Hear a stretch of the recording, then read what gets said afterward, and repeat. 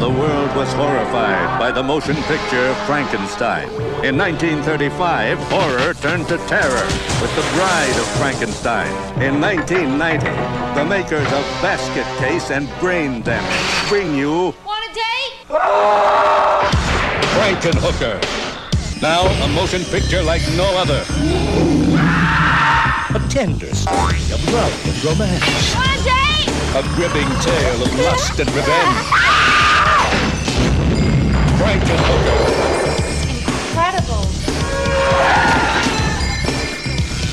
Some assembly may be required.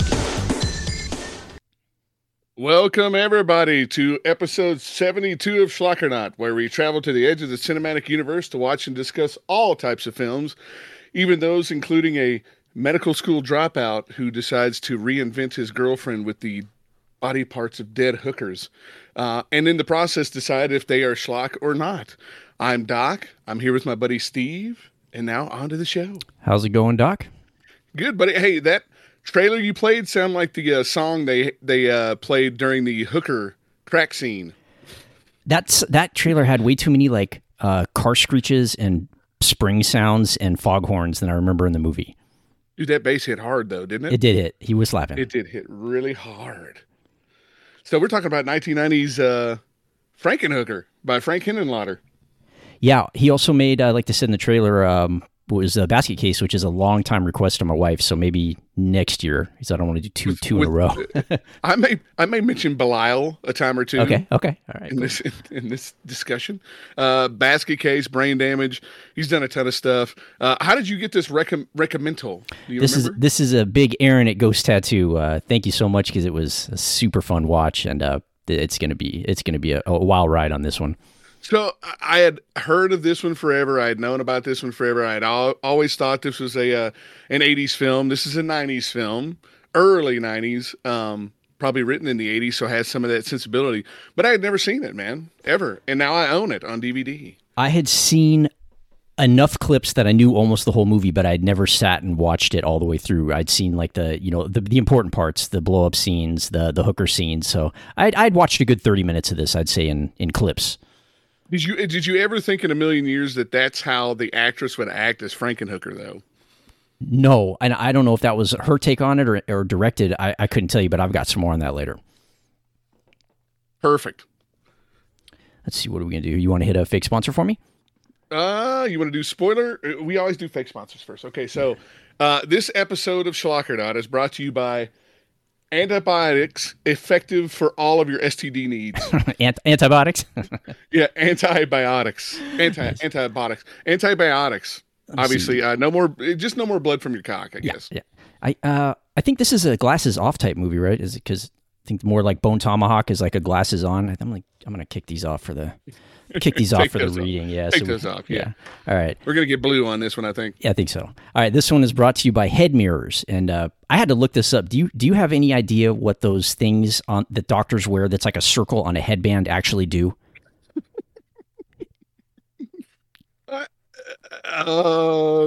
It reflects light. It does. What? Is that a guess? Yeah. That's exactly what it is. I had no clue. Wow, good for you, man. Okay, so I remember seeing it in a million. Everybody's seen that, right? In the doctor wearing like a circle. If you're going to be a doctor for Halloween or for a movie or a stage play, you got to have a stethoscope, stethoscope, and a circle thing, and a circle thing on your head. Which is, I looked up to see if there was an actual name for that thing, and it is called a head mirror. It's not like a fancy name, but it's basically, if you don't know what we're talking about, it's a circle. It goes on a headband, and doctors used to wear it. It's basically a concave mirror with a hole in the middle, so they would flip that down over their eye with the, so they could see through the hole with the mirror part facing outwards, and then they would shine a light on the mirror, and it acts like a ring light. It illuminated whatever they're looking at. So if it was like an ear, nose, throat, whatever they're looking at, it would shine the light directly in there. And I had no friggin' clue what that thing was until this week. Or that STD on that. Or the STD, if you want, yeah. STD on that nasty crotch. Yeah. Gotta look at them. Gotta look at them. Serpa, gonorrhea, AIDS, or whatever. That might be the only piece of actual information or learning you get out of the whole show. I want to tap out now. Tap out now. You want me to do the spoiler warning and get to it? Let's do it. All right.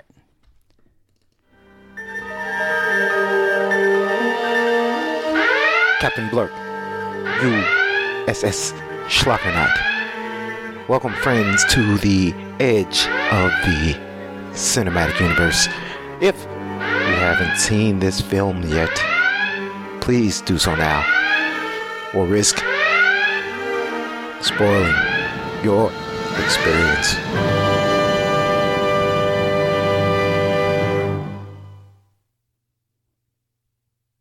I think the word I was looking for there was syphilis, herpes, gonorrhea, AIDS. God, gross. Yeah. Is this the second trauma film we've had on the show? Do you know what? My very first line of notes is this our first trauma we've done on the show? I think it's our second, because the first was the I won't mention it, but Frantic Blade. Oh, really? That was the trauma? It was. That was a trauma film. Yeah, okay. Yeah, lost episode. If you guys can find it, good luck. So, yes, this is the first trauma film we've done on the show. Yeah. I like I said earlier, I always thought this was an 80s film. It's an early 90s, 1990. So technically still made and written in the 80s, I would assume. I'm Directed sure. by Frank Henenlotter, did Basket Case. He also did a little documentary called H.G. Lewis, The Godfather of Gore, which I know you didn't have fun with the first H.G. Lewis movie we did, but anybody who directs a documentary about that man I'm a fan of. So I believe that was a Doc Flick pick on one of our shows, too. Yeah, it's a great movie. The movie starts off with Jeffrey trying to get a reaction from basically a brain in a jar with an eyeball on it. Very similar to Blood Diner, and I thought a lot of this movie... I said the same thing, yeah. Right. You got a lot of Blood Diner and Reanimator. I thought so, too, yeah. Thing. Yep. Anwar, wasn't that his name in Blood Diner? Yep, Anwar. Let me ask you this. If you're a medical school dropout 3 times like Jeffrey was, do you just go mad scientist, like evil doctor, or you think that's the reason why he dropped out of medical school, is because the whole time they're trying to save living people and he's just trying to bring dead people back to life? I think he might have just been on that other level, man. He wasn't playing by the rules in medical school. He was playing by his own set of rules, and I think he had to forge his own path in the medical industry. What was the school that Herbert West went to? Do you remember in Reanimator? If you ever saw it? I've seen it. I don't, though, remember. It's something H.P. Lovecraftian, but apparently that's where Jeff went to as well, because Jeff's played by James Lorenz. I don't know if you're familiar with him. Dude, that guy was in The Irishman. Yeah, I looked at his credits. You know who he resembled to me? He resembled Andrew McCarthy from like Weekend at Bernie's, like a young Andrew McCarthy. Oh, yeah. Absolutely. Has that look. A little bit. Young guy look. He's probably like 30, but he looks 20. Yeah, you know? and his...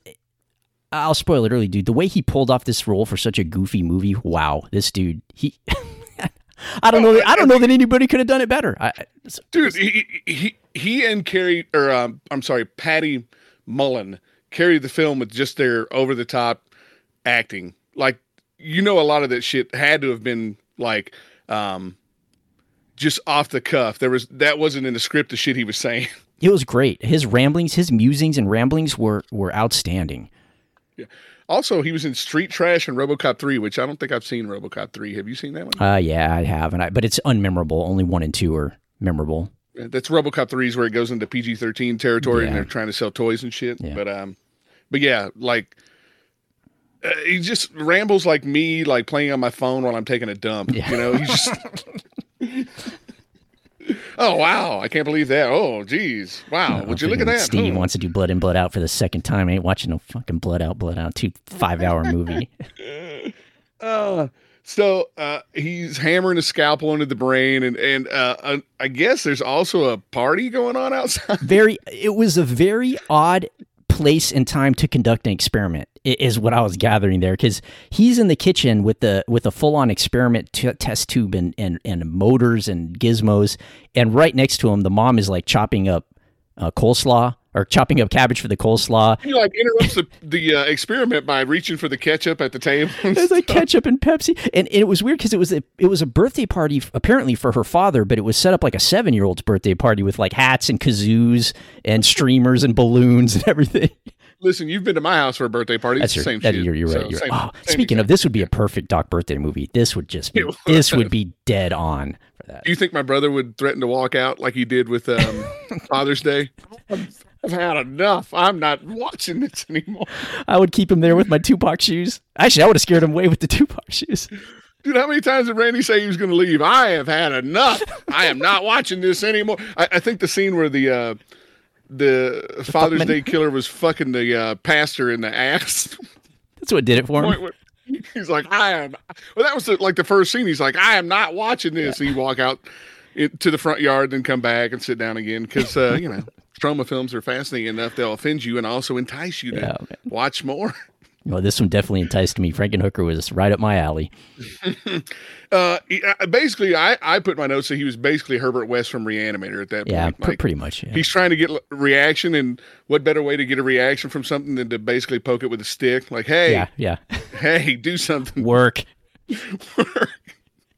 Maybe knock on it like Fonzie on the top of it. And it was a weird setting, too, because I thought that him and the chick in the beginning, I thought they were siblings because of the way the mom was talking about them both. Like, oh, he's always been so creative, and she's always had an eating disorder. But she was speaking very like that she had known him since they were kids, and I thought they were brother and sister in the beginning. Yeah, it was a weird setup. Like, I guess they were in a rush to get this shit like pushed through, which I also thought for a $1.5 million movie, like they could have done better. I think they dumped like 1.4 into those explosions, and then like the rest, the $100,000 was everybody else. Dude, his suit, when he wore a suit, still had the tags on it, so they might have been returning that like after his day like of as shooting. Soon as they borrowed it, they got to get it back to the rental company. Yeah, it's got to get back to Schwartz's Big and Tall like tonight by 7. Men's Warehouse. Yeah. You're gonna love it for a temporary time. Yeah, it's like, did you see it had tags on it? I didn't even notice that. Oh yeah. He's only wearing a suit for like 2 scenes, and there was definitely tags. Well, basically, the mom who's prepping for Dad's birthday party with the coleslaw and whatnot, she tells Elizabeth, who last name Shelley, by the way. I don't know if you caught that. Yeah. Oh yeah. Yeah. So homage to Mary Shelley, the author of Frankenstein. Yeah. Not a lot of roles for her over the years. I think she's got 4 total, and she's got one that's in development right now. So one like super recent, like 2022 or something. Like some crazy toy movie or something. She was a Penthouse. I think she was like Penthouse Girl of the Month at some point too, wasn't she? She was very pretty, man. Oh yeah, stellar. Yeah, very pretty. But basically, Mom says to Beth, like Elizabeth, "Hey, your boyfriend's doing weird shit in the kitchen." Yeah. He's bringing down the party again. Yeah, doesn't want the party room. So Beth comes in to try and get him out of his experimental phase, I guess. And at some point, too, I don't know if you noticed it, but Elizabeth mentions to her friend that she's getting too fat, and Jeff's been trying to help her lose weight. And did you notice that, like, Elizabeth in the party scenes was wearing, like, a fat suit? Yeah, she was padded, like her butt and her, it was very noticeable, but also pretty funny. So, but she had also mentioned that that's how you find out that they're engaged to be married, because she mentions that she let Jeffrey staple her stomach at some point. She said she had tried all the fad diets and they didn't work, and like, oh my God, he's a doctor. Like, well, now he works at an electric plant. He's a bioelectric technician, right? Who's dropped out of medical school 3 times. Yeah. So it's perfect. Like, you've got basically a Frankenstein guy. Yeah, you've got a Dr. Frankenstein. It's the 2 professions you need in order to make Dr. Frankenstein. Yeah. And let me ask you this. Is Penthouse like the filthy cousin of Playboy? Yeah, it was one step. Well, higher or lower depending on how you're looking at it. But it went a little more full frontal and spread 'em boys to then sexy cat pose and laying on a lawn chair. I remember when my wife and I were really, really young. We've been married for a long, long, long, long time, and she actually got me a subscription to Penthouse. Right, that's how cool of a girlfriend / wife she was, and I just remember like seeing Playboy, and you're like, oh, that's very fancy, a little artsy, maybe artsy, yeah. And then I get the Penthouse, and like there's chicks in there pissing all over the place, like full beaver and everything. Like, what? Wow, man, I wish I still had that subscription. Wonder what they're doing now, like vomiting on each other and bukkake and. Are they in business? Like who?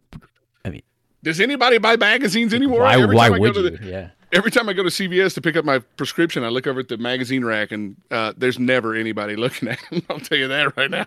Yeah, it just seems like it's so much more easier private ways to look at that type of thing than in a magazine rack at the mall or B. Dalton Books or something. I used to love the David Cross.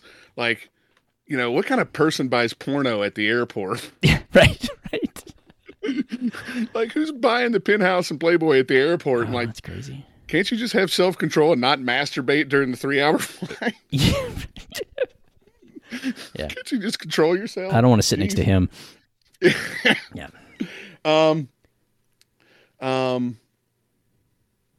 And I guess you go back inside and Jeffrey's experiment has gone wrong. And I don't know, man. His experiment was the funnest thing at the party. They should have been paying attention to that. They should have been paying attention to that instead of the old fat guy having the party. But I guess they're trying to establish very, very quickly and without any mistake that Jeffrey's, quite the experimenter. You know what I'm saying? Yeah, you get all the background you need in like a 3-minute scene, probably of their relationship and his professions, which I guess you really need to just get that out of the way to get to the fun of the movie. So and you're going to have Elizabeth in the fat suit, so that'll be necessary for when she's eventually resurrected as a sexy like Frankenhooker. So you're going to have all that. Right. And then, ironically, Beth gives her dad with a remote-controlled lawnmower. Yeah, death mower. Have you ever seen a lawnmower like that be remote-controlled? Was there one in Maximum Overdrive, maybe? Oh, yeah, when it runs over the kid, right? Was that remote? No, that's a steamroller. No. That was a steamroller that rolled over. I want to say I have, but I can't really place it right now. Dude, that's just an instrument of pure human destruction. It's very menacing. Like, from now on, when I see any landscaper with a lawnmower like that, all I'm going to think about is being rolled over and destroyed by it and then reanimated by Jeffrey as like a Chippendales model. Like Stallone, you went from Farley to Swayze in the Chippendale sketch.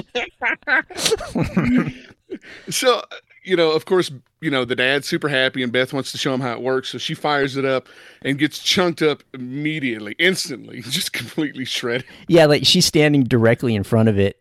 And I think Jeffrey's in the background even like, don't stand in front of it because he's kind of a quirky dude. And she's like, and here's how you turn it on. And here's how you make it go forward. And just cold slaws herself. Oh, after that, it instantly cuts to credits as Jeff is mapping out the human body. Like, man, that escalated quickly. Dude, that was a really, really cool credit background. The scene of the credits, his ravings and mutterings. The drawing was, that was extensive work to do that drawing. Some artist needs to be credited for that because, dude, that was exceptional. It probably was just some anatomy guidebook or something they pulled out because he didn't pay anybody to but it was really cool because he had it was fully mapped out and he had all these little notes all over it of like how many volts he'd need to make this muscle move, and there was a math the funniest thing too is because I do it at work sometimes just to like, if you want to sound smart when you don't know what you're talking about, like, carry the 3, I just throw that in there a lot, like, I don't know, let me go, we'll stop over here, carry the 3, we'll go over here. I do that type of stuff. So he's doing a lot of that, like, no, that'll never work, we need a 3-prong amplifier, and that's going to take a conductor and he's doing all these mutterings and musings of how he's going to put the body together. And I thought it was a very clever credit scene. Really cool. All for his selfish reasons to create a hotter version of his wife. An undead fuck buddy. I thought she had maybe a young Kim Cattrall look to her, if you want to like know what she looks like. Yeah. From like Big Trouble in Little China type. Yeah, that frame. Era. Yeah. Not so much Sex in the City, but yeah, like an earlier version. Or the new one with what's that comedian? That new one she just made? I didn't know they made one. With Robert De Niro and what is his name? I forget. Sal Mascoli or something. I don't know. I've never seen any of that. My Crazy Father or something. Another one of those movies where Robert De Niro plays an old, angry, grumpy Italian grandpa. Guy. Yeah. He's stretching out. Yeah. And I noticed, like, you kind of figure out what he's doing when it says, it's got her medically accurate tits on the drawings. And Jeff's like trying to figure out the proper voltage to reanimate her undead corpse. Yeah. 1,600 volts in there. Well, you got all the story you need in the first 3 minutes. Like from now, it's just fun. You already have all the information for the rest of the movie, pretty much. And just for the record too, like this is not a horror movie. Oh no. And I guess he got criticized for that. He's like, I wasn't making a horror movie. I was making a comedy, and it's definitely a comedy. Oh yeah, easily. More action, I'd say, than horror. Action, I use in quotation marks. Yeah, more. Yeah, I'm doing my fingers across, around the microphone for action. Yeah. But he's a man definitely in mourning when he Frenches her picture. He was really We've all in love. been there, right? Like, man, we really miss that in love girl with so her. much, we're just going to take a picture of her and make out with it. Like in Goonies when he cuts the hole in the chick's mouth. Oh, come give me a kiss. Sticks his tongue through the hole in the attic. That was great. And then he pulls the VHS tape of the massacre out of the Grey's Anatomy book, and it basically just shows her personality raining down upon the horrified birthday revelers. Like everybody gets coded in that shit. Did the tape have the news report on it? Is that what that was? I can't remember. Okay, Well, I took the news report, so I'm going to give you the cut of that. It was funny. But why was he hiding the tape with the news report? No, listen, you're concerned about him hiding the videotape of the news report, but he's also got her fucking severed head in the freezer. So I'm focusing on the wrong problem. Yeah, it's like, dude, because I was like, okay, so I'm sure that would have been a massive crime, not a crime scene, but a massive death scene. So, like, how was he able to skedaddle out of there with her head? All right, I got the news report because I thought the news lady really sold it, and I thought the police chief did too. I thought they were awesome. But here's the full news report of what happened. What began as a birthday barbecue ended in a bizarre tragedy in Hohokus, New Jersey today. It was this power mower that brought a quick end to the life of 21-year-old bride-to-be Elizabeth Shelley. Like wood through a mulcher, the girthful fiancée disappeared beneath the blades of the berserk mower that sent her personality raining down upon the horrified birthday revelers. In a blaze of blood, bones, and body parts, the vivacious young girl was instantly reduced to a tossed human salad, a salad that police are still trying to gather up, a salad that was once named Elizabeth. She called her girthy. It's funny. It was so poetic, and that I wrote down the reined her personality down, and I also wrote instantly turned tossed salad into a salad named Elizabeth. And I think right after that, the police chief is like, yeah, we're still trying to put the pieces together. Her body's like a jigsaw puzzle or something, and there's pieces missing. It was really good. It was done super well. Oh, so good, dude. Yeah. Like, wow. That was definitely like not on the local news. That was definitely on one of the extras. Yeah. Remember the salacious news, stories where they would talk about, which celebrity was boning who and who, went bankrupt and all that shit. It was like after the regular news at like 7. You got the primetime news at 6. Then you got the national news at 6:30, and then 7:00 was all the Dolly Parton's got another boob job and. Yeah, it was more salacious, more story than news at that point. Right. Yeah. Dude, how does a guy like Frank Henenlotter get a budget of $1.5 million for a movie called Frankenhooker? Yeah, no kidding. Well, I mean, he did, so good for him, but wow. Well, I'll tell you, because he sold the movie to people with the title Frankenstein 1990. Oh, because he didn't want them to know what it was actually about. Yeah. So, like, he pitched the movie. They're like, we'll do it. And then, like, in order to gather more money, he just said, it's Frankenstein 90. Yeah. And that helped with, like, casting and funding to get people. Because, I mean, do you think Patty Mullen knew when she auditioned for the role it was Frankenhooker? Like, she was going to be a Frankenhooker? Who knows, man? That's great that he did that, though. That's how I like how when people find ways to get things done like that, and then it works. That's cool. So Jeff's last name in this movie is Franken, which I thought was a little on the nose. On the nose, yeah. Yeah, yeah. He's mourning his loss still. So at this point, Ma Franken tries to prompt Jeff to basically find a new lover, right? Get him out of his funk and get him out of the house because he's clearly going insane by her death. And I don't know if he's going insane because of her death or by the fact that he knows now he's got the perfect opportunity to experiment. You know what I mean? The mom very obviously had a cold. Could you tell that by her talking? No. Oh, dude, she was so stuffy. I looked it up in trivia later because I was like, oh man, that mom is just stuffy. It was driving me crazy. And it's even in the trivia. It said that like they had to pretty much dub her voice in because she was so sick at the time she made it. She's like huffing and puffing and nasally. I did like the scene though because I thought, and I got a cut of it for you to show you, but he pretty much. It's a cry for help. He's telling his mom like, "Hey man, something ain't right here." And I thought it was a pretty good. He turns down her egg salad. Who does that?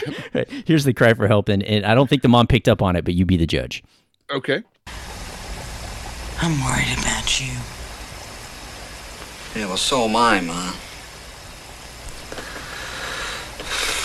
Something's happening to me that I just don't understand. I can't think straight anymore. Like my reasoning is all twisted and distorted, you know? I seem to be disassociating myself from reality more and more each day. I'm antisocial. I'm becoming dangerously amoral. I've lost the ability to distinguish between right from wrong, good from bad. I'm scared, Ma. I mean, I feel like sometimes I'm plunging headfirst into some kind of black void of sheer, utter madness or something. Do you want a sandwich? That would be what we like to call a clue. That is a serious cry for help if I've ever heard one. A clue. Like, that shit probably happens every day in America now, and nobody reports any of it, right. And then we just have a terrible catastrophe. Right? Yeah, I can't tell right from wrong. I've become immoral. I'm losing my mind. Those are all hints. Grip of reality. Yeah, those are all hints that something ain't right.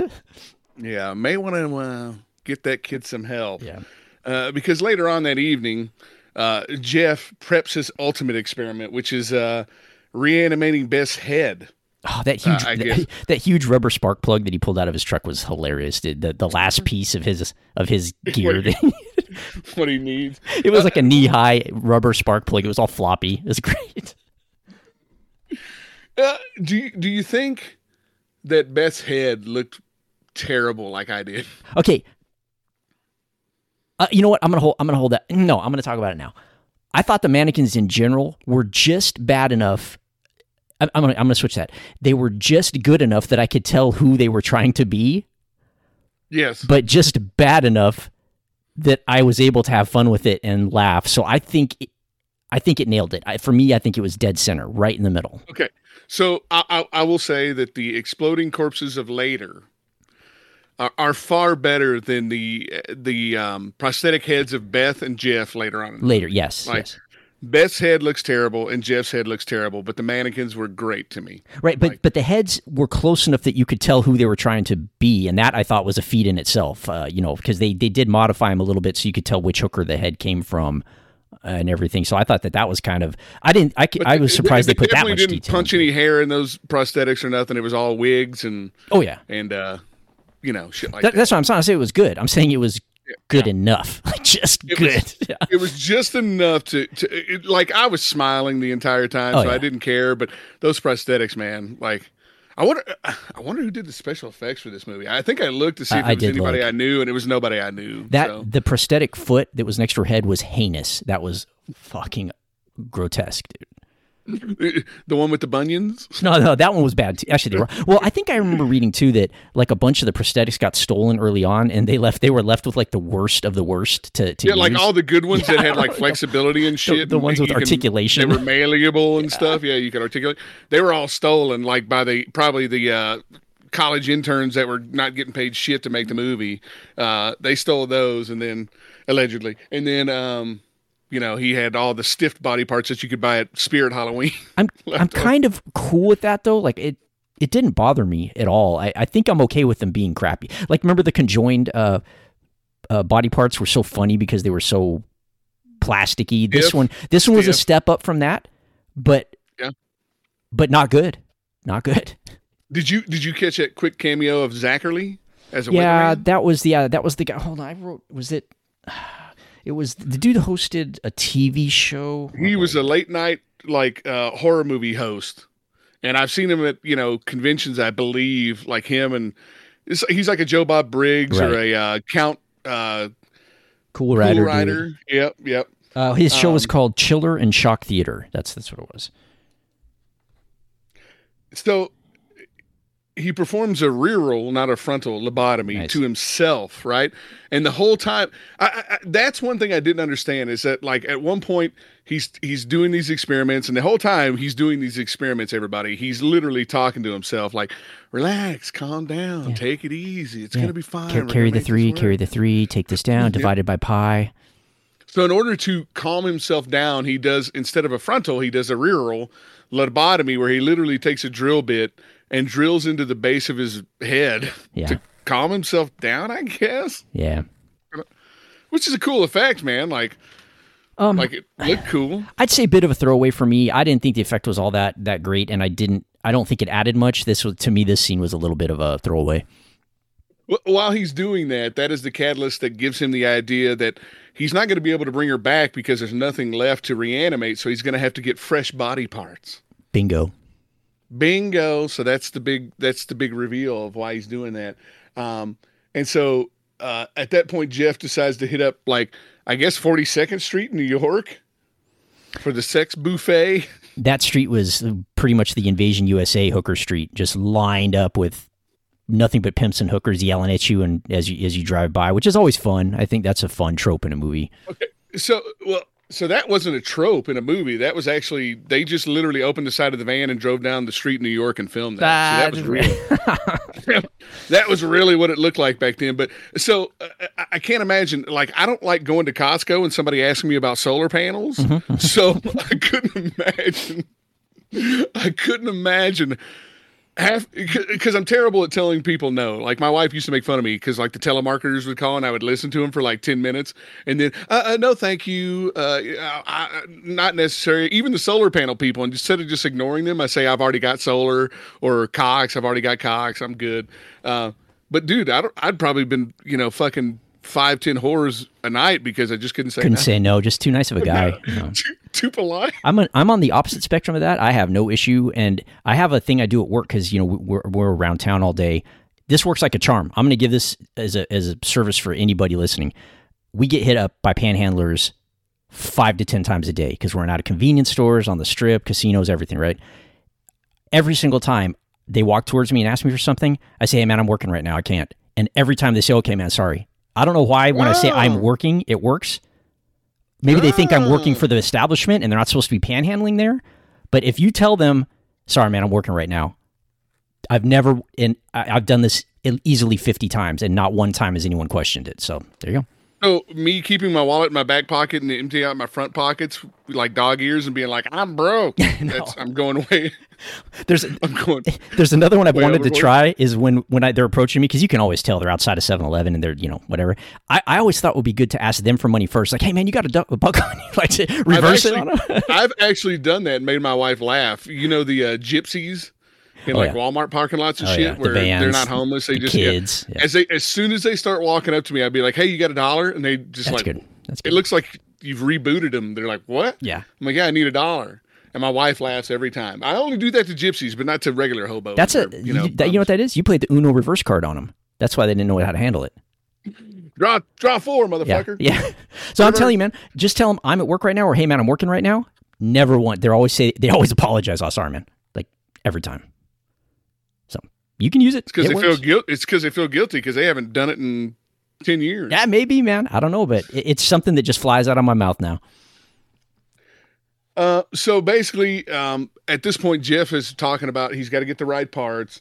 And he does a cash flash to some streetwalker on the street. And she basically, as soon as he shows money to that chick, when he breaks out his wallet and shows all the money, she catapults right into his front seat. Oh yeah. Yeah. Those magic words. Yeah. "I got some money." But it's also probably the most dangerous thing you can do is show a whore all your money, because, you ever heard of a trick roll in Las Vegas? Yeah, I might have heard of that once or twice. If anybody wants to know what that is, basically they take you back to your hotel room and they tell you to freshen up. And when you go to the bathroom to clean your crotchal area, They take all your shit and leave Yeah. because they figure, 50-50, they won't call the cops. Yeah, you're getting yourself in trouble for you're admitting that you picked up a hooker. So, Dude, I've actually seen a video where a chick is pantomiming having intercourse with the guy, but she's using her hand instead of her vaginal area. And while she's doing that, she's using her other hand to steal all his shit out of the nightstand. That's a sleight of hand trick. Totally fault. Yeah, it's That's like great. A Maybe Lance Burton. magical. That's good. No, more David Blaine. Like David Blaine. Street magic. That's good. So the guy thinks he's getting, what he paid for, and actually he's not. She's like, she's ripping him off. Yeah, girls got to make a living, man. That's right. And then he basically makes up some scam where he says, like, I need multiple ladies for, like, some dude's birthday party or some shit, right? Right. But he has to talk to the pimp Zorro first. Yeah. Dude was beefy. Listen, that dude was hella beefy. Listen, the whore's like, I got to talk to the manager about this. So it's like you got to call the pit boss over because it's too big of a bet. That's pretty much what happened. Like at one point she's like, hey, Susie, get over here. This guy's got money. And he's like, no, I need more than two. I need like a lot. I need a whole stable. Yeah. So, you're going to talk to Zorro about that because that's way above my pay grade. But then you get the bar walkthrough, which is great because it's like the skeeziest, sleaziest. It's so great. Did you catch the name of that bar? It was the Huevos Grande, I think, like Big Balls. Big Balls. Yeah, it was great. But that whole scene was stellar because there's just so much going on in the background with the extras are like having sex and smoking crack and fighting, and then there's naked chicks it was just great. There was the two guys banging the barking chick in the bathroom stall where they couldn't keep the door closed to cover up what they were doing, and she was malfunctioning door. Because basically Jeff has to make the deal with Zorro in the most disgusting, vile bathroom known to man. Yeah, Zorro should have had a much sleeker office for the type of work he was in. He's literally horrible. selling drugs and hookers in basically a truck stop bathroom. In the bathroom at the Double Down is where he's doing his business. There's glory holes everywhere in their eye level and crotch level, and it's gross. He's at Moondoggies selling drugs out of the bathroom. So basically, Jeffrey is able to negotiate with Baños Zorros a multi-chick deal to come to his room later that night, and he also, as a throwaway, he gets a bag of crack. Yeah, he sees that the hookers are very interested in the crack, so he gets some from himself so he can pull some Breaking Bad type shit and make a better version later. Super crack. Basically the chicks will work more for the drugs than they will for the money. Right. So he buys the bag of super crack, and you get that cut to the Morton Downey Jr. type spoof about legalized prostitution, all that shit, which I thought was kind of timely because Morton Downey Jr. he was like a more extreme Maury Povich, would you say? Yeah, he was, man, he was crazier than like who was the one guy? Jerry Springer. His shows were crazier than Jerry Springer's shows. It was like a more mean-spirited version of Geraldo at the time, I guess. Yeah. He would berate the guests. He would smoke cigarettes and stand and hover over the guests and berate them pretty much. And scream at them, yeah. What was the Weird Al spoof of that? Like underweight lesbian bimbos. On UHF. Yeah. Underweight lesbian bimbos abducted by aliens and forced into weight loss programs. Yeah, that's great. Yeah, that was good. Overweight lesbian bimbos abducted by aliens and forced into weight loss programs. It was like that. But yeah, he would just sit and smoke cigarettes when you could do that on TV and just scream at people. And I remember like the logo for his show was like a big fucking mouth, right? It was like almost like the Rolling Stones lips, but not. Yeah, with like cigarette stains on the teeth and shit. So Jeff goes back to his lab, which I don't know if you noticed this too, but like the exterior of the lab and the interior looked completely different. Yeah, it was like Dexter's the garage lab. looked really tiny, but inside the lab it was like 4 times bigger than it could possibly be. Yeah, it's Dexter's lab. And that was by design. That's cool. Yeah, and that was by design as well. I thought they kitted his lab out great. They did his lab up. It was better than it had any right to be with all the equipment and attention to detail on the walls and the machinery. I thought it was great. Jacob's ladders going off. And, yes. Just Tesla coils and all kinds of weird shit everywhere. Stuff you can see in the background was great. Yeah. And he drills his skull again, because that's basically his way of thinking clearly now. So he's addicted to drilling his skull, which I don't suggest anybody try in the near future.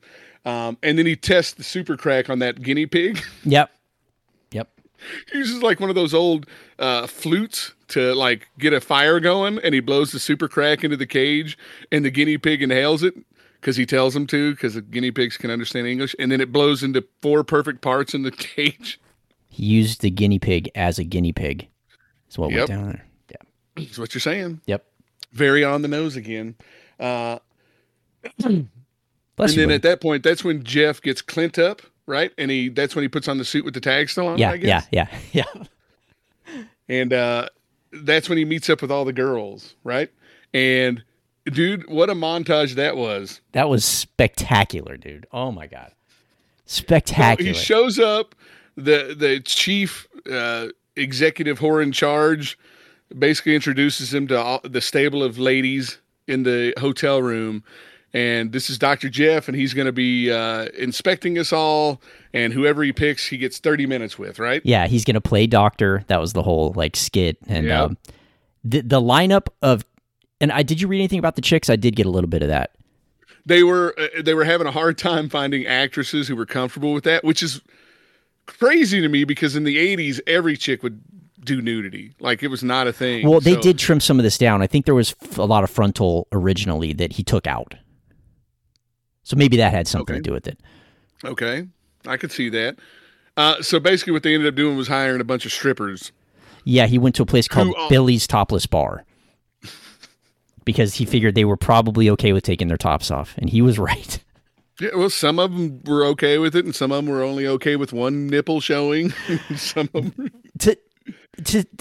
I don't know how to describe this better, but there's like 7 or 8 chicks in there, maybe. Yep. And it's a very big variety of maturity and vintage on these girls. So you're getting a big slice of how to say this in a good way. You see what I'm saying?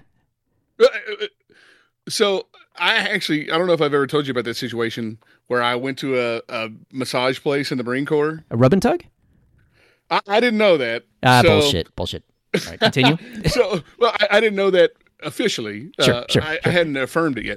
But they told us like all the places that were off limits, off base, right? You couldn't go to strip clubs. You couldn't go to massage parlors. So, of course, as soon as we got on Liberty, that's the first place we went. Me and like 4 different guys. And basically, the only reason we went because there was a dude with us that, and I won't say his name, but you could tell had never had anybody touch his wiener before. Okay. So we go to this place, and I remember walking in, and we're sitting there in the lobby, and as we're sitting there, another Marine, like you could tell had been in the Marine Corps for a long time, walked in, and as soon as he saw us, he walked out. He was like, oh no, I'm not dealing with this. So they literally stand up like 5 women and tell this kid, hey, pick which one you want to have a massage from, right? And I remember the dude picked the chick that looked just like my grandmother. Oh. I was like, there's like very pretty girls, and there's one lady specifically that looks like my grandmother. She's that old, and he picked her. He picked her, and confirmed later that it wasn't just a massage; it was a finish. Yeah.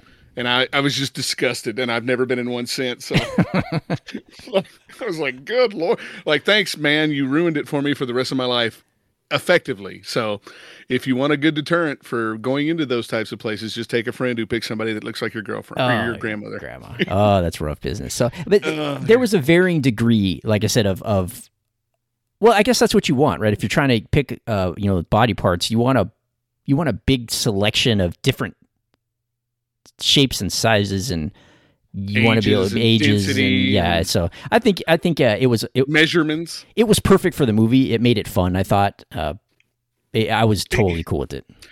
I'm also going to say this: El Jefe was very thorough in his examination methods, and I'm talking zits and all. Oh, he got into every nook and cranny of those chicks. He was digging, zits dude. And all, and it was great because the entire time he's doing this, Lorenz is just ad-libbing shit all over great. The place. It was great. These are perfect density, perfect size. It's amazing. The areolas, the right size, no baloney nips. It's great. Here's a funny one he did. When he's checking out the chick's boobie, he's like this. Awesome. Utterly awesome. Utterly awesome. Utterly, but not utterly awesome. But he would say the funniest shit, man. One of them, he said, she has outstanding lactiferous glands. He'd be like, he'd have like a compass, and he would be like drawing around her boobie and be like, okay, divided by pi, add the 1. Yes, this will work. And he's got a Sharpie and he's making check marks, on the pieces. Right. Like, so he'd check mark one chick's calf, and he'd check mark one chick's shoulder and one chick's butt. And he was basically doing a full exam on each one of these girls and picking the best of each part. It was a really fun scene. I thought it was done super well. One time he did like a chorus line where he's crawling on his stomach through all their legs and checking all the gams out and whatnot. It was totally cool, man. It was a great scene, super fun to watch. Yeah, no complaints whatsoever. At that point, all the working girls, they have no idea what they're doing, so they're just thinking it's a regular John. So while he's doing that, they're throwing out like, I bet you got a really big thermometer to put up in me, stuff like that. Right.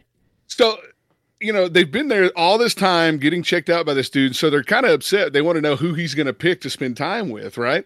Because not a lot of customers get this much attention, right? But they're saying they have to go back to work too. Zorro's going to be mad. They got to get back to work. The majority of them. During this whole scene too, Zorro's waiting downstairs with the proprietor of the hotel, pacing, wrenching his hands and pacing back and forth, like, what's going to happen? What's going on? And finally, he's just like, look, this isn't about sex. This is about creating life. And they're like, you're crazy. We don't know what you're talking about. So he throws them the doctor's satchel of money, which also he forgot happened to have the crack in it. Which super crack. Super crack, which I didn't understand. Like, was that a ploy for him just to get him to do it? Or was he genuinely shocked that they were going to do it? Did he have a change of heart at that moment and then realize he had fucked up by giving him the super crack, or was it just a ploy to get him to do it? I had the same question. And I think I watched it like 3 times. I think that because he looked genuinely surprised when they pulled the bag out from the bottom of the bag, and he was telling him not to mess with it the whole time. So I'm going to say that he probably had it, and maybe he had second thoughts at that time and was not going to do it. And it was like, you know what, this ain't going to happen. Almost to me like the Brer Rabbit, like don't throw me into the briar patch. Do whatever you want. You don't want to do that. Bag. Yeah. Right. Yeah, don't do that crack. It's terrible.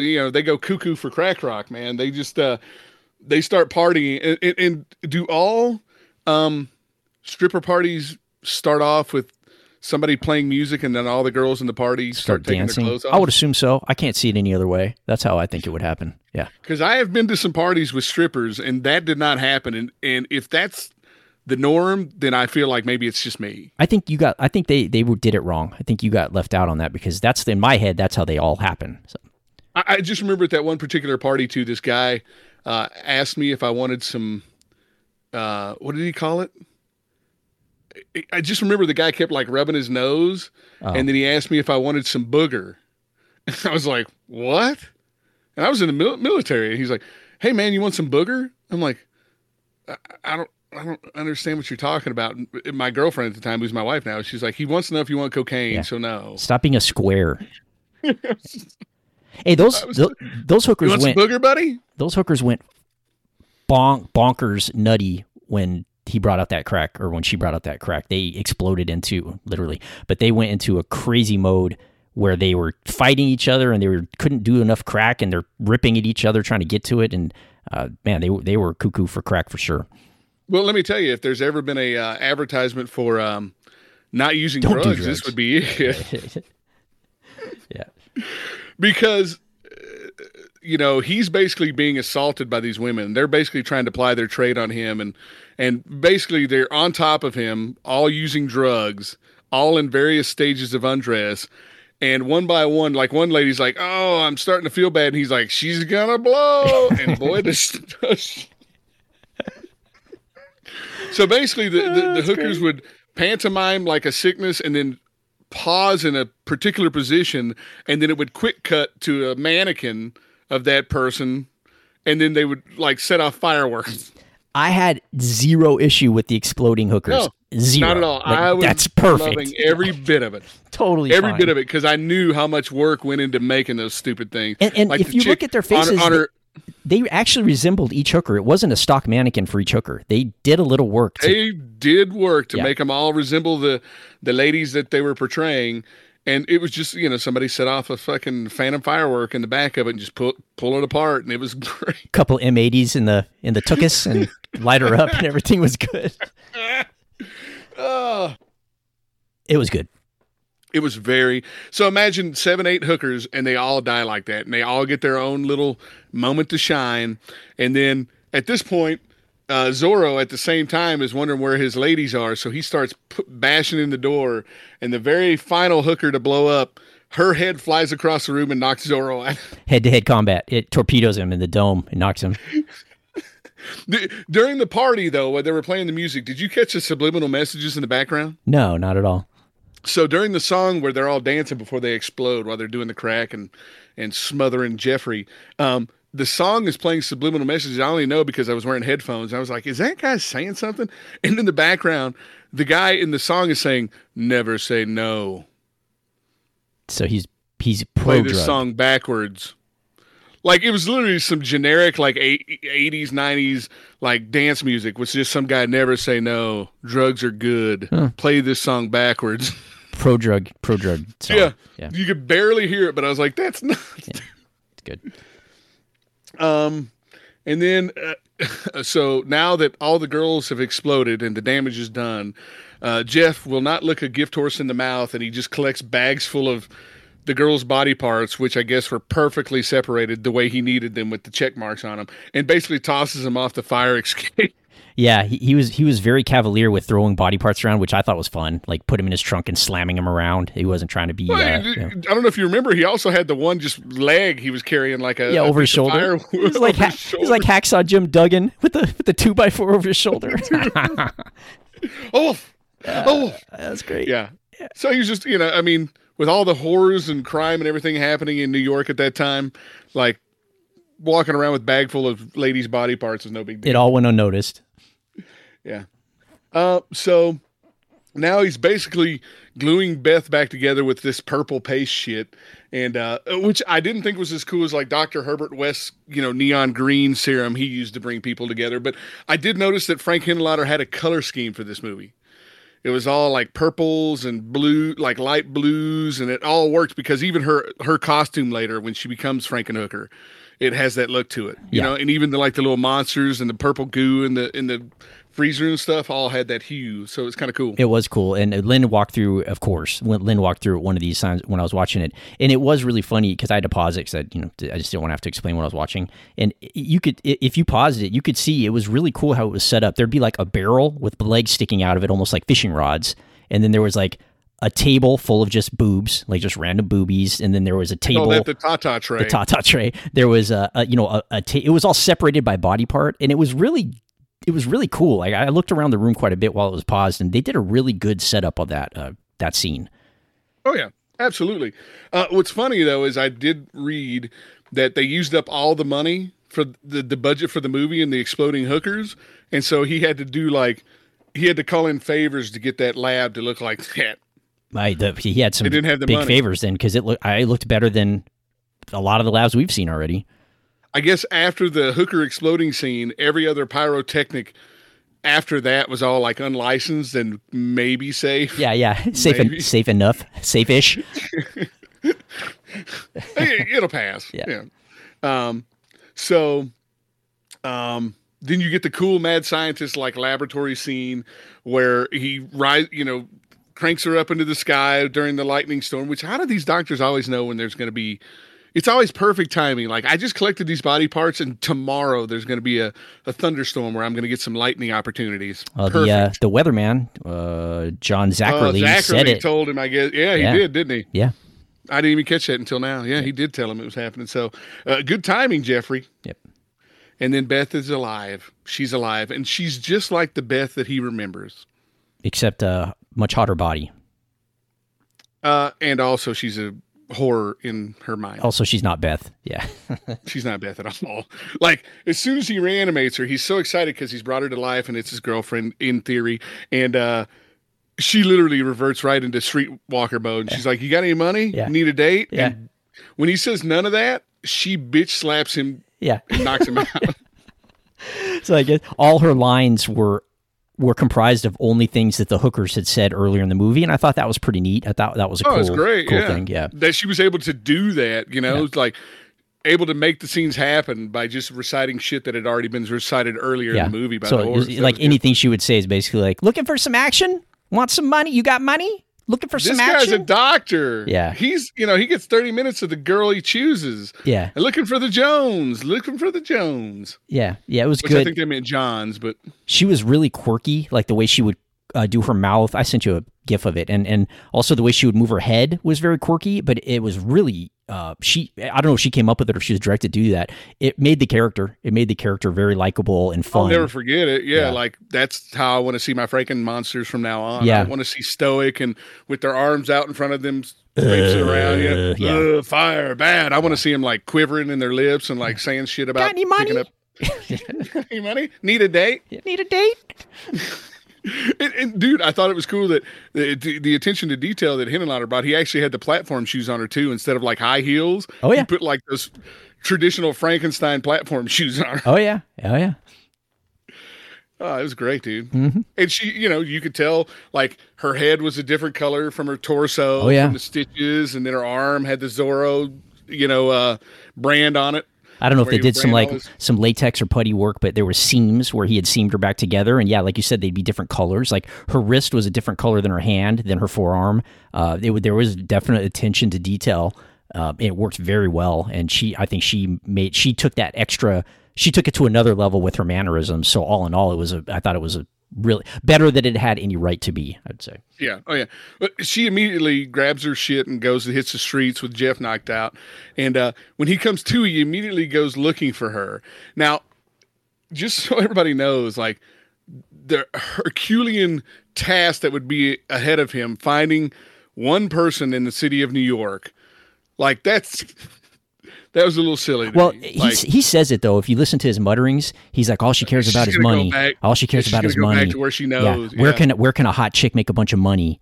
So he's kind of muttering that through, Scooby-Dooing it out, and that leads him back to the alley full of chicks asking for money, pretty much. And so at this point, so she obviously goes right back to where she came from. And she's on the row, I guess.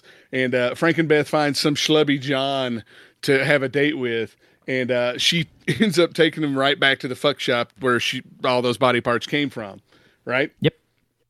And when she strips down, she's a pretty lady, but I thought the purple nips were like a perfect addition. I wrote down she had a bad case of purple nurple. Someone gave her the double purple nurple.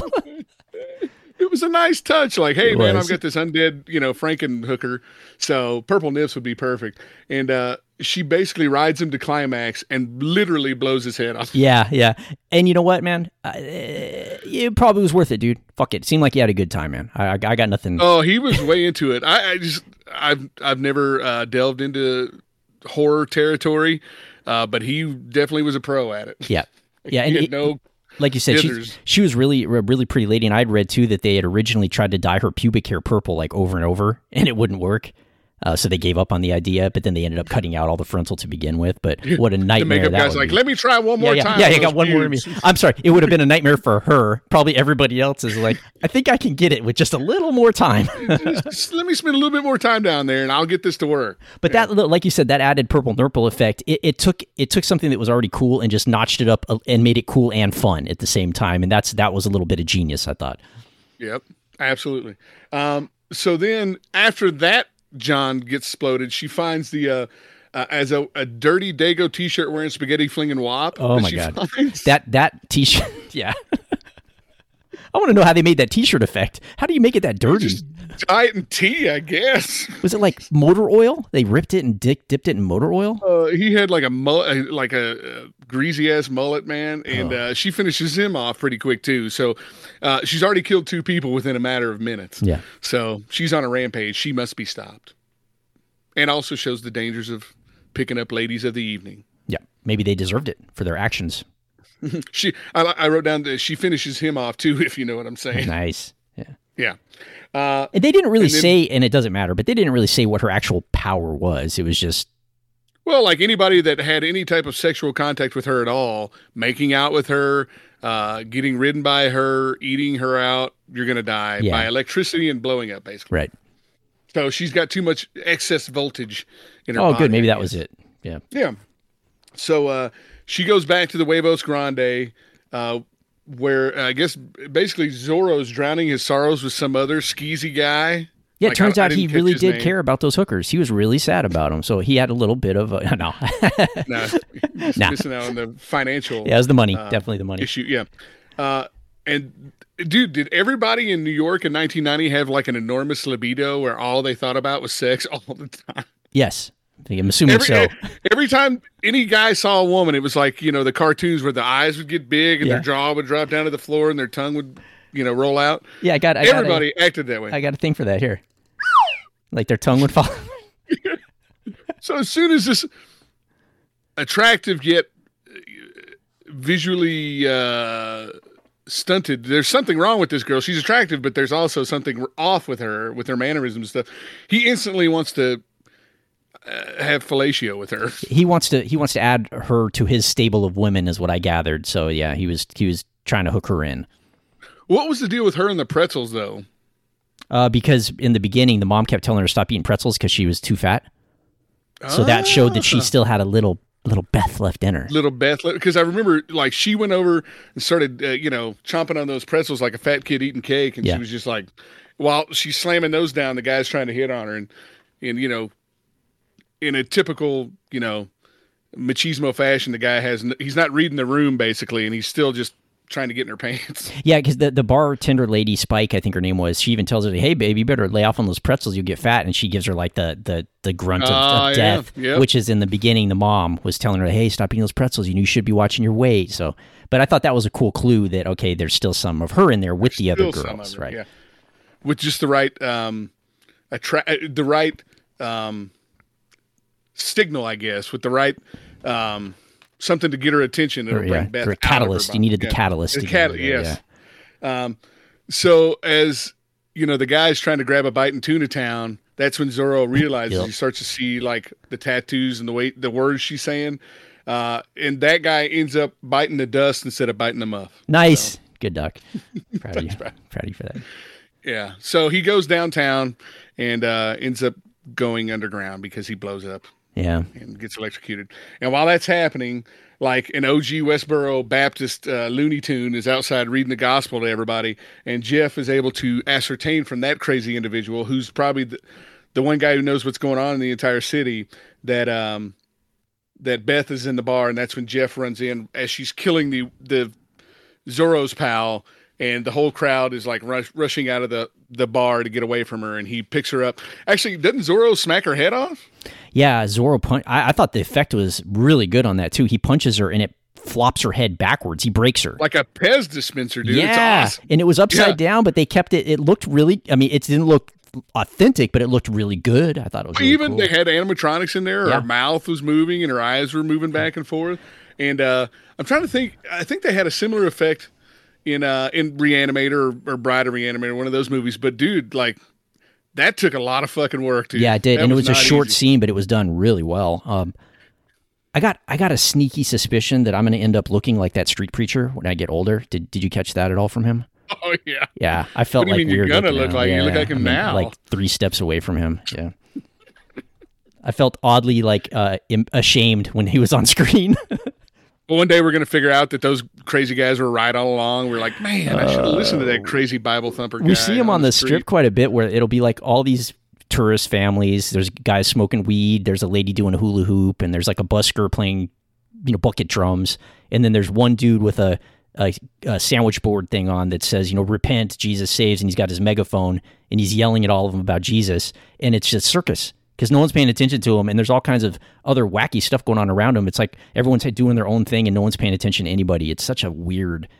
Dude, I've seen those guys get attacked before. Oh, I believe it, yeah. A guy walking down the strip with his wife, and, somebody will point at the lady and be like, call her a hussy or, a whore or, you're operating in sin, and the husband's like, fuck you, and starts attacking. Have you seen the cars? Crazy too is like half the time those guys are out there, they've got like an AR-15 strapped across their chest too. Yeah, I've seen the cars too, where the car is completely covered in like "I Love Jesus" bumper stickers, and they'll have a megaphone on the top of the car, and they'll be singing Jesus songs driving down the strip, like just making U-turns, up down, up down. Can I do that and instead be blaring like Swedish death metal? It's raining men, so we. What if they're right, man, and we're wrong the whole time? Right? Joke's on us then. Yeah. So it's funny because Jeff comes in, scoops up her noggin, and takes her home. But did you notice when he drives off, her head cracks back again like it fell off? Yeah. The force of the car pushed it back. I was like, that was a good touch, man. She did a good job with that. That's good. Yeah. And then he gets her home and he plugs her in like a Tesla to recharge. Yeah, he gives her another zap. I think, that's when he puts the actual Frankenstein bolts on her neck, right? Yes. I think so, because she already had the stitches in the neck, but I think he puts the OG bolts, and he has to, like you said, recharge her. And that is that the point where she actually turns back into Beth? Like he reboots her? Turns back into Beth. Like as soon as she comes to, she's like, Jeffrey, what's going on? He's like, Beth. And she's like, what did you do? And he's like, I brought you back to life. And she goes, how? And he's like, yeah, I got it written down over there somewhere. Yeah. So like they get away from explaining how it all works by him just like, I got it written down over there. I'll tell you later. Carry the 3 divided by pi. Yeah. Carry the 4, bring even up. But Beth doesn't like her upgrades at all. No. And so ungrateful. So ungrateful. Yeah, like, you know what I went through to get you in this position? Like, come on. So at this point, Zorro, just so everybody knows, after Jeff leaves in his own car, Zorro hails a taxi. Yeah, that was weird. Yeah, that was weird. That was so odd. Zorro sees, Jersey boy, Dr. Jeff, pick up Frankenhooker and throw him in the car and drive off, and he just goes out and hails the taxi. Follow that car. Yeah, follow that car. And like, have you ever thought about trying that to see if they'll actually do it? Because if I was a taxi driver and you're asking me to follow a car, I'd be like, fuck that. Yeah, I'm pretty sure that doesn't. Nah. I'm not doing that. Like, I don't know. Try that with your Uber driver next. See what they say. Yeah, follow that car. Yeah. Or can you wait at this bank for 5 minutes, park around back, and give me 5 minutes to put on like a balaclava and a pantyhose over your out? face? Old school. Just wait right here. I'll be right back. Yeah. I do remember when I was a kid, I took a taxi from the base to like a Walmart because I'd never done it before. And the guy was so nice. And I was like, hey, could you wait here? I'm only going to be in for like 10 minutes. Can you give me a ride back to the base? And I got back in the car and he was charging me for every minute he waited outside. Oh, yeah, I could see that. Yep. And I had no idea, man. I was like, this is fucked up. Yeah. Yeah. And that's when you start learning life's little lessons about how shit really works. Yep. Like, man, that's not cool at all. I didn't just spend like $75 for a taxi drive to the Walmart so I could buy like $4 worth of shit. Yeah. I got a bag of Funyuns, ended up costing me $75. That's like when my daughter decided to Uber Eats something one time. She was little and she's like, I got somebody bringing me a tropical smoothie from Uber Eats. I'm like, oh, have fun with that. And she's like, it was $18. Nice. For a smoothie. It's like, yeah, that's the way shit works, man. Yeah. So you're paying for convenience, man. You're paying for the convenience, not the item. Do you do the grocery shit? My wife does, yeah. She loves it. I can't do it. Or does she pull up and pick it up, or does she have the groceries delivered to both. I think I helped you carry in groceries one time. Yeah, you did. Yeah, she does both. She because some of them are, if the ones that are really cheap, they're like $50 for the whole year, which is a great price because you'll spend more in gas just picking up your groceries. She'll do that one and have them delivered, but the ones that they charge, delivery fee per, those she just orders and goes and picks them up. But she says it saves her a ton of time. Not only that, and I've seen her do it, man, no joke. She'll pull up a window on the computer and have like 3 browser windows open side by side, and she'll look up the same 3 items on 3 different stores and pick the cheapest one, and she'll make 3 orders, and it's saved. She's easily saved the delivery fee just doing that. Maybe I have to look into that. Yeah, she goes. It does take her a lot of time. I think during COVID, we would do like the drive up to the store and have them bring it out and stuff. I remember like 1999, we were living in an apartment over off of like Durango, and Amy invited somebody over to do a grocery delivery service, and I was like, I make $7 an hour. Yeah. And you got a guy you're talking to us about delivering our groceries? And I just remember the way he said groceries was really annoying. Grocery? He would say like groceries. Yeah. Groceries. Yeah. And every time he'd say it, I'd be like, what? Yeah. Who says it like that? Groceries. We'll deliver them right to your front door. And it only costs, and it's like $7.50 an hour I'm making. I can't afford this. Yeah, no, it has saved us money for sure. We've checked, and now it doesn't save time. You would think it would be like, oh, you're saving time because you're not driving to and from the store. But the amount of time she spends trying to find Online, the cheapest item on each one. Deal. But, hey, man, when the kids are at school and it's going to save us whatever, it's worked. So it definitely helped us. If you're going to spend the time and actually go through it, you can save a little doing that. Do you think those people who coupon are for real? You know, Lynn tried that.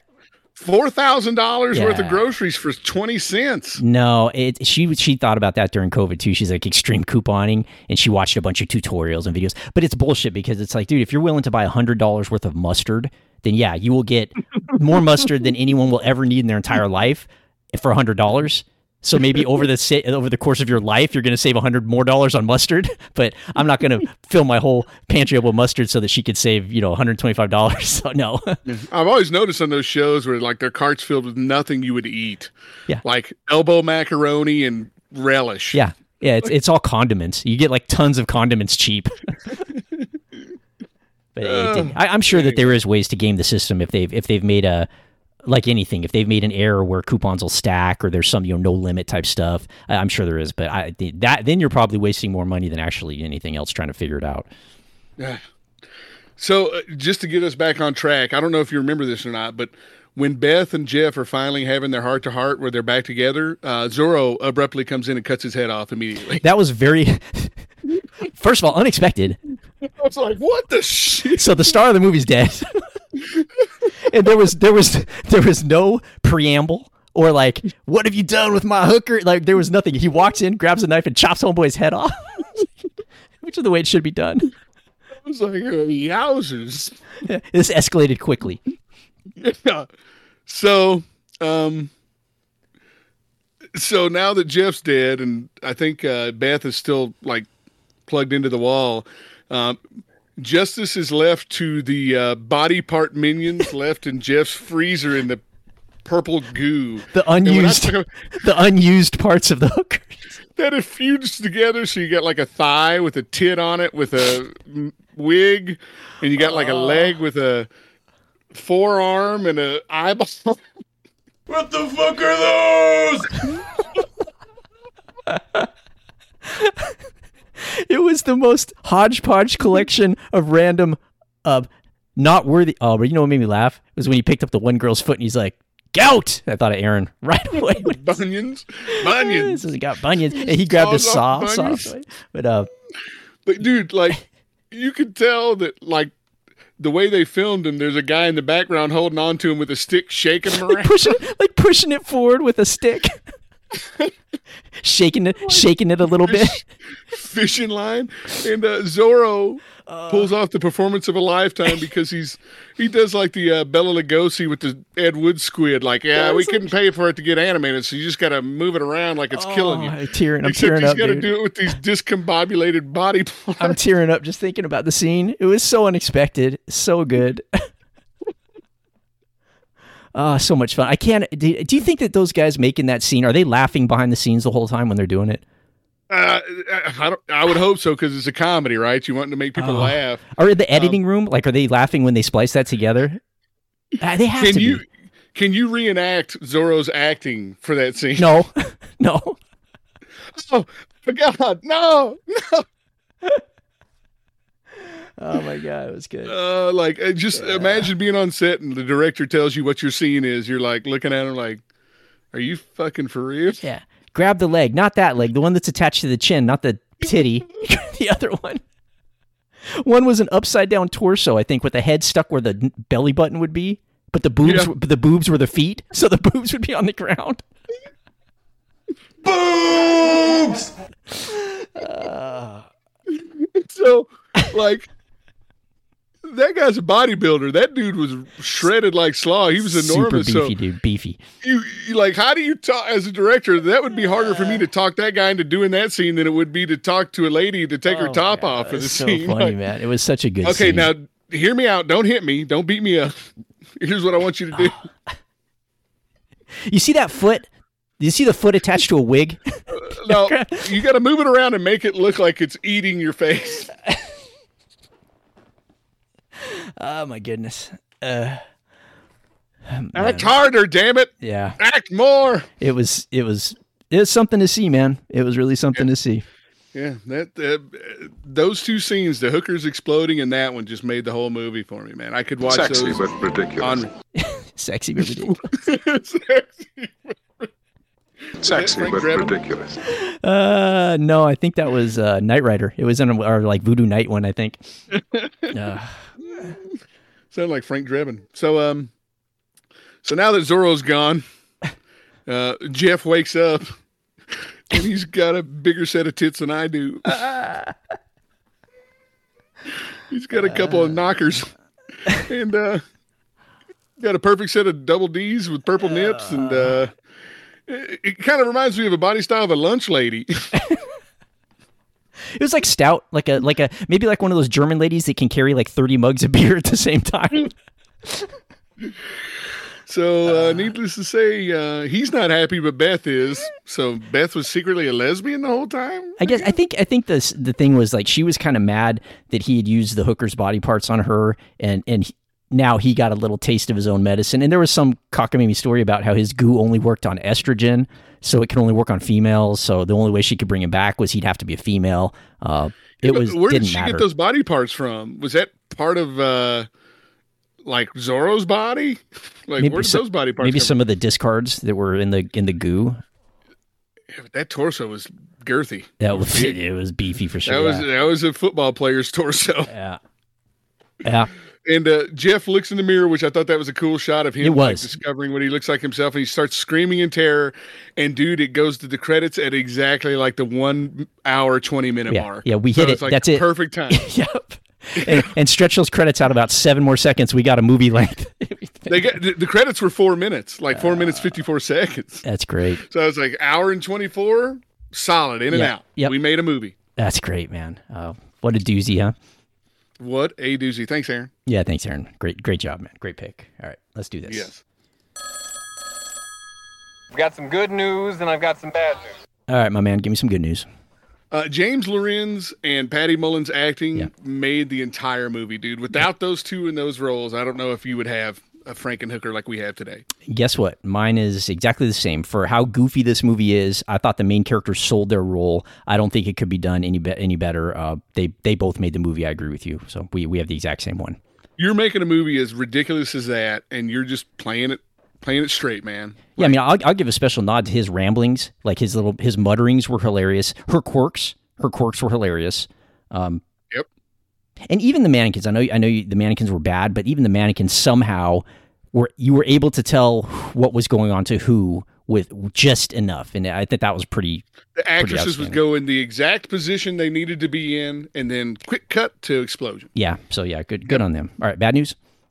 I wish there were more scenes with the Frankenhooker. I thought, she came in late, like the 56-minute mark into the movie, into an hour and 20-minute movie. We get a Frankenhooker. I would have liked to see more of her throughout the film. Yeah, you think that would have been too much though, because she was kind of, it was one note, but it was a note played well. But her just saying the same line over and over and pushing people down. You think it would have gone too long if they had too much of her? I don't know. Or do you think they'd had to give her more to do? I wanted to see her more. Yeah. Gotcha. And maybe more like creatively offing Johns, That's true. Instead of just pushing people down on the subway, stuff like that. She was pushing people all over the place, right. Man. Okay. Yep. Good. Yep. I had a couple here. I'll let you choose between them, but I both loved and hated the cartoony lightning effect. Like I didn't mind it when it was on in the sky or on people, but I didn't so much like it when it was used on people, like between their legs, like going down to their ankles and stuff. I thought it took me out of it a little. With the amount of CGI we have today, I still don't think they can make lightning look good. I think the best I've seen it was in Big Trouble in Little China. Oh, yeah. The Raiden type guy. That looked really cool. But that's a hard effect to get right. It is. And they also did, I think it was only once, but they did a fake flame effect for somebody exploding, but most of the time it was a real explosion. And that where the whole me. screen filled up with explosion. And it was like, that's ridiculous. Yeah, so that one bothered me. And then the last thing, and I brought it up earlier, I touched on it, was I didn't, the drill scene was a throwaway to me. Like the second and third time I watched it, I almost just skipped through it because I didn't the effect. You think he improvised that, or he think like? I mean, the effect was not like a good effect. It was just basically a retractable bit. You know, you just push it against your head. But I don't know that it was necessary. He was already crazy rambling before that. I think he could have just rambled his way. Maybe they needed it for the 124 minutes or whatever. So he can, but you got to add something in there. This movie had very little fluff. Like, I have nothing to complain about. I'm really reaching to pull stuff out. Like the first time, the drill didn't bother me. So, I was reaching for bad news on this movie, if that tells you anything. Yeah. Okay. It's a $1.5 million low budget, sleazy, gory comedy. Yeah, it's a banger. You get what you pay for. Yep. Schlock star rating. 1 out of 1 pile of dead ladies' boobies. Shit. Total shock. Total schlock, man. Total schlock. We're gonna sync up again, dude. This is it. All right. My schlock star rating is 2 sexy Frankenstein shoes and 1 big pile of titties. I did notice the shoes, though. I didn't want to say it when you brought it up earlier, but I thought that was a really cool touch. Yeah. This movie's total schlock, but it's good. Yeah. So it's what you want to see. I do have a life lesson learned, too. Oh, sorry, man. Do you want to do that before the quiz? Basically, we'll do this life lesson learned because we don't do these all the time, but I definitely picked one up. 42nd Street was a hooker human trafficking cracktacular back in the 80s and 90s, dude. Like, my God. If that's a total gross fest. If that's exactly what it looked like back then, like, no wonder there was no tourists walking around and shit. It was like that alley that the in Vacation where the Griswolds accidentally drive down it. It's great. Like, good Lord, dude. Like, when they talk about, like, the 42nd Street Forever, like, the old Grindhouse movie theaters and shit, like, it's like Taxi Driver times 100, man. Yeah, it was gnarly. Yeah. Well, you know what? I'm actually glad you did Life Lesson Learned because I did 4 trivia questions instead of 3, so we both had a little bonus in there. And I also have a tagline time whenever you want to do that, too. I have that thrown in the actual notes now since you do it every time, so I'll hit you when it's time. All right, cool. Let's quiz it. Schlockernaut protocol requires a quiz-off. May the best human moron win. Okay, Doc, hit me. There's no right or wrong on this one. Purely opinion. Okay. Name 3 celebrities who would have your ultimate Frankenhooker body parts. Is this got a guy or girl? You pick and choose, man. Whatever you want. Well, I mean, if I'm making a Frankenstein guy, assuming for me it would be a Frankenstein guy. I said Frankenhooker. If a guy can be a hooker. Yeah, but you're Frankenhooker. And I'm a dude. That's what I'm saying. I'm trying to figure out if I want dude parts or chick parts. Okay. Or maybe a little selection of both. Maybe it's a player's choice. Let me see. I'm going to go with... Oh, that's a good question. I'm going to go with the hair of Bob Ross. So I think that would be totally awesome. Dude out of Stellar Fro. I'm going to go with the legs and feet of Fuad Ramses, how he dragged his gout foot through the dirt. That would be totally awesome. And I'm going to go the schlong of that blue dude in The Watchmen. Remember that animated big schlong he had swinging around? When he's in God mode, so like he'll have a 6-foot human being with a 80-foot dong? Yeah, I want that. A little something for everybody in there. All right, man. All right. What did Frankenhooker say when it is revived initially? The male Frankenhooker? Yeah, it's a happy little tree. Happy little tree. Let's just cut a nice little bush in it. Ooh, little bush. Look at the little bush. With the drum beat of Fuad Ramses. Yeah. Dum, Yeah. dum. Yep. I don't know. I think that's a winner. All right. All right, cool. All right, let me get where's my... Are sexy walks ever sexy? Because the one hooker did a long, extended, sexy walk from the pole to the car. Do you ever find that sexy? Is that peacocking? Yeah. I'm thinking back to all the movies we've seen. Have you ever seen one? No, I've never seen somebody do a walk that made me like, oh, hey, who's that over there? But isn't that why they wear the high heels and paint their lips red? It's like all posturing for... Presentation for procreation or whatever? I mean, I would guess the heels would like probably... Well, besides height, would like kind of perk your butt and calves up because you're tiptoeing, maybe? When I see a girl in high heels, I always worry about their ankles, man. It looks uncomfortable to me, which is not sexy. Because I've seen so many chicks that, they flop over and their ankles like go at a 90-degree angle, and I'm like, God. Yeah. Just wear flat tops. It's all right. Yeah, I'm not a fan of heels. I did kind of think of one sexy walk that I did like.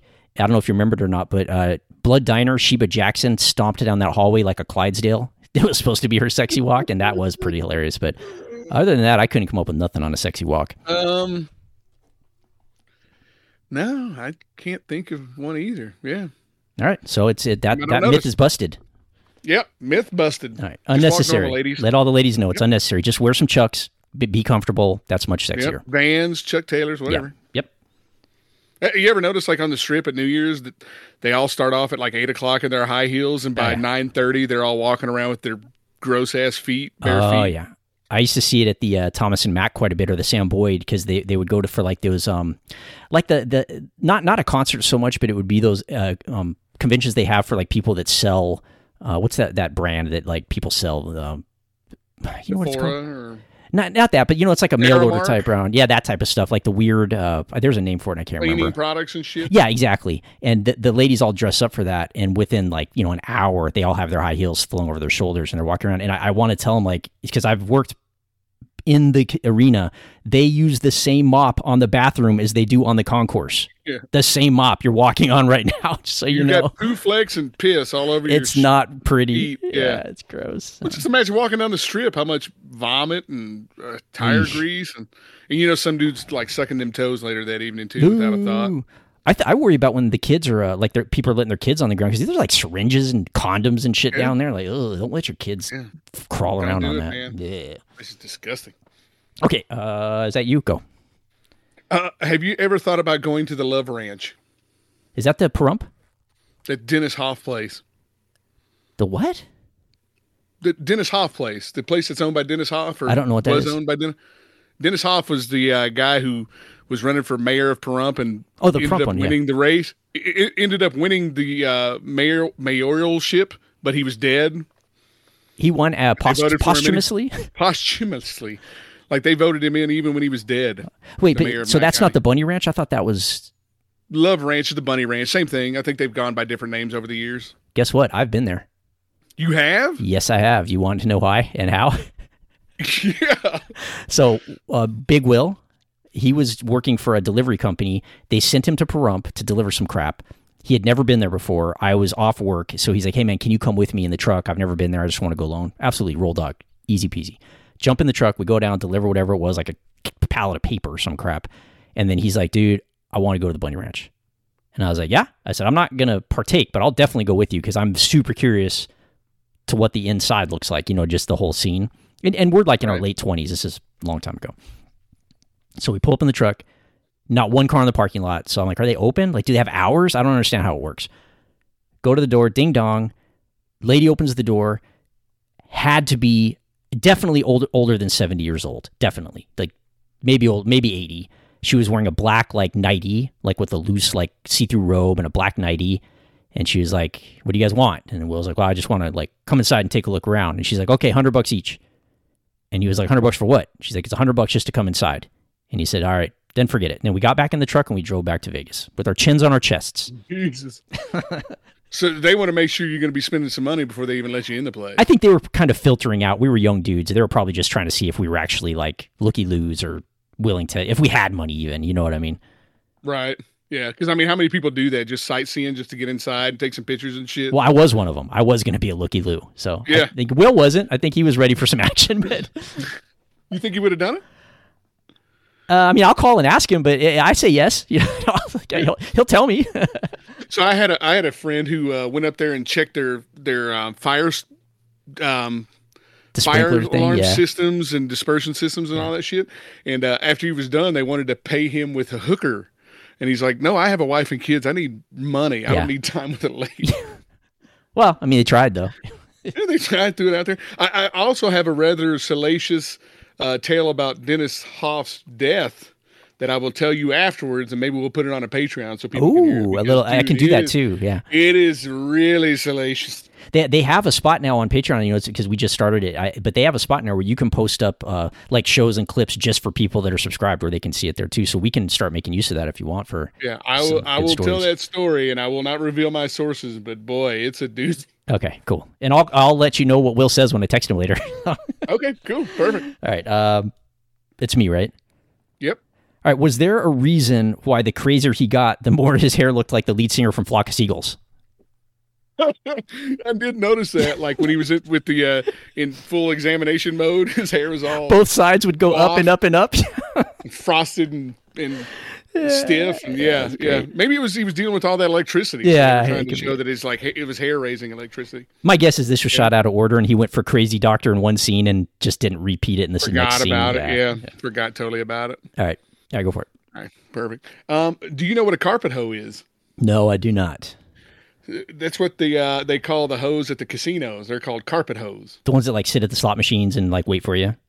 Yep. Oh, yeah, I've seen them. You know when a girl way past your league starts hitting on you immediately, like beware, fellas. Yeah. They can get a date. They don't need you, really.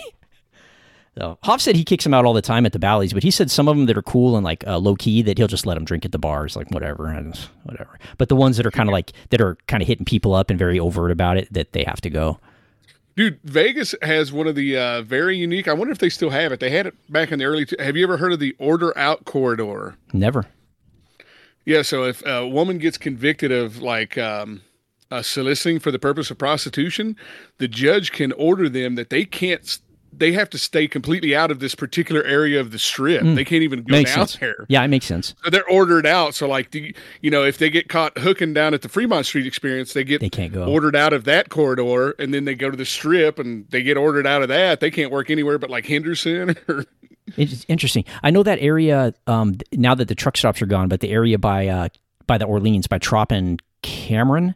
Oh, they're lined. They're just lined there all. I don't know how any policeman can't just. They're lined up, dude. Like seriously, they're out there in bikinis. And shit, like not wearing anything. Oh, we drove by the other day. They were leaning over a rail with their dresses pulled up above their waists, just leaning over a rail, like advertising their ass. Yeah, basically. I went to a really cool. I used to do the convention. It was I do some stuff at a convention here, and they had a lady speak that was an ex-narc. She was an undercover. She would go undercover for like what would that be? Would that be Vice, I guess, for the Vice, hookers? Yeah. And she spoke, and she had some really cool information, but I picked up a couple cool terms from that show that I thought was really neat. I didn't know where they came from, but one of them was swan. And that was when a guy gets a white girl that's a hooker. He said he's got a swan, which I thought I'd never heard that before. Stable. Yeah, a swan. And the other one I thought was really cool was break yourself, which you used to always say like back in the 90s, like, man, break yourself, fool, whatever. But that was an actual term that the pimps would use because they didn't want the girls to hold too much money. So they would say, hey, break yourself. That would mean take a break and go drop off your money because they didn't want them girls to have that money on them. And I learned a couple of really cool things from that talk.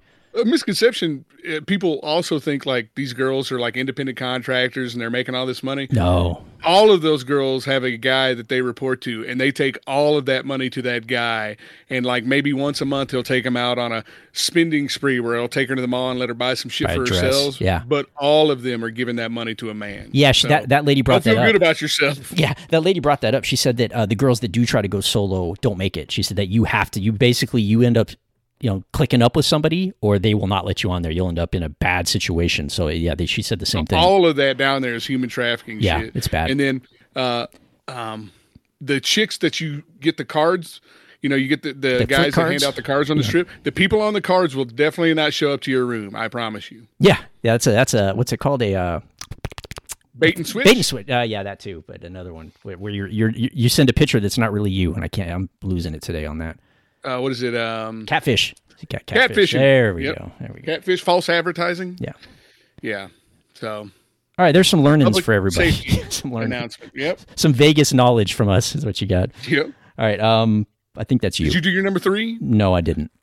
Yeah, because I did. My third was the carpet hoe. Okay, I got 2 for you then. I got a bonus. Number 3. Are pretzels really that fattening?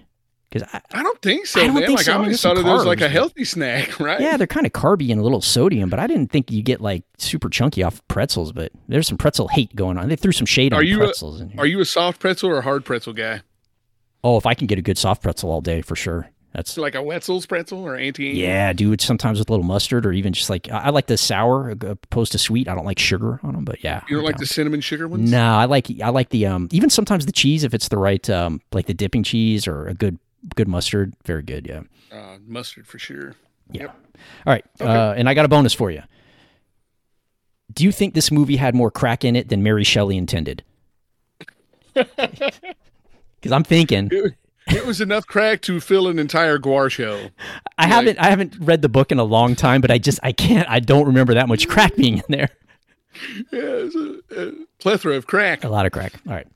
And now since you've been doing it every show, this is where we're going to do taglines. I don't know if anybody's noticed, we've been tightening up the show on the back end here with our segments. So we've been trying, but man, did we ramble on this one? A teeny bit. All right, so tagline time. Which one of these is actually from the movie? Okay. Number 1, got any money? Okay. Okay. Number 2, looking for a good time? Okay. And number 3, I'm in the market for a blowy and a froyo. For the froyo. I'm going to say 1 and 2 were in the movie, and number 3 is what you say to Amy. 1 is the actual tagline, and what I'm sure the producers were asking of investors. Got any money? Yeah. Got any money? Hey, we're done with the exploding, but we got one more to explode. Got any money? I need some more explosion budget. Got any money? Yeah, good. So a Hollywood producer's just like a hooker. Yeah, so, and 3 is you and Amy when you're on Friday. Yeah, I'm in the market for a blowy and a froyo. Yeah. I'm getting neither of those. So right. lactose tolerance and married for a long time. Yep. All right, that's funny. All right, you got a Doc flick pick for me. I do. I'm going to say Leaving Las Vegas, because talking about hookers, I love that movie, dude. I do too. I don't know why, because it's so dour and down, but I just think Nicolas Cage and Elizabeth Shue work well together. I do too. And there are actually people, I'm sure, that come to Vegas to do exactly what he did. Yeah, Nicolas Cage is such a mixed bag for me. It's just I either hate him or love him. There's like no middle ground for me, and this is one of the ones I really enjoyed him in, where I thought he killed it. Do you think he was living in Vegas before or after that? Because he's a Vegas local now. Yeah, good question. Yeah. Like he filmed that movie. It's like, man, I love Las Vegas. I think I'm going to move there. Move down to Scotch 88s and hang out. That's a good question. I couldn't tell you, but yeah, he does live here. That's for sure. I've heard stories of his escapades. And I'm going to give you a bonus flick pick. Fred Olen Ray's Hollywood Chainsaw Hookers would be a good pairing with this one. Would be, man. I haven't seen that, and all the way through I've seen cuts. I'd like to watch that. Yeah, I think I just got it on DVD from Amazon for like $57. Nice. Expensive. Great. Yeah. Like Stunt Rock. Ugh. All right, what do we got here? Flick pick. Okay, mine is, I don't know if you probably haven't because you're not an anime guy, but do you know of Demon Slayer, or have you ever watched it? I know of that, but I've never watched it. Okay, so my son's big into it, real big. And I don't watch it religiously, so I can't tell you the whole story or anything, but I do watch it when it's on. And that really has some of the most unique and badass bad guys and monsters of any anime I've ever seen. I'm talking stuff you couldn't imagine. Just the way they're drawn, their powers, stuff like that. Lovecraftian type monsters. Super crazy. And one of them had a bunch of drums embedded into his body, and when he would hit a drum, the room would spin to the left or right, so you'd be on an alternate plane. So he would fight people by hitting the drum and mixing them up so they couldn't fight. Just the most out there stuff that you could. That is very original. Man. Yeah, very original. I had to get used to the dialogue. Now, I'm a big fan of anime, of dubbing, especially Kung Fu movie dubbing. I think that's part of the fun, is a bad dub. This one I didn't enjoy in the beginning. It grew on me over time. But the animation and the ideas are some of the best anime I've seen. So it's season 4 just came out now, so I figured I'd throw that out there for any anime fans out there. I'm actually interested in that. That sounds great. I think it would be hard for you to watch from the beginning because it does take a few episodes to get to the good stuff. But I might send you a clip or two of some of the bad guys to just wet your whistle and see what you think. Okay, cool. All right, and that brings us to... I'll let Kai know, too. Oh, yeah, he's into that? Oh, yeah, he likes anime. Oh, yeah, I think he'd dig it. Yeah, definitely. Okay.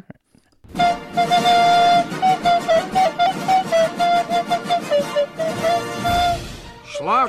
Or? Not.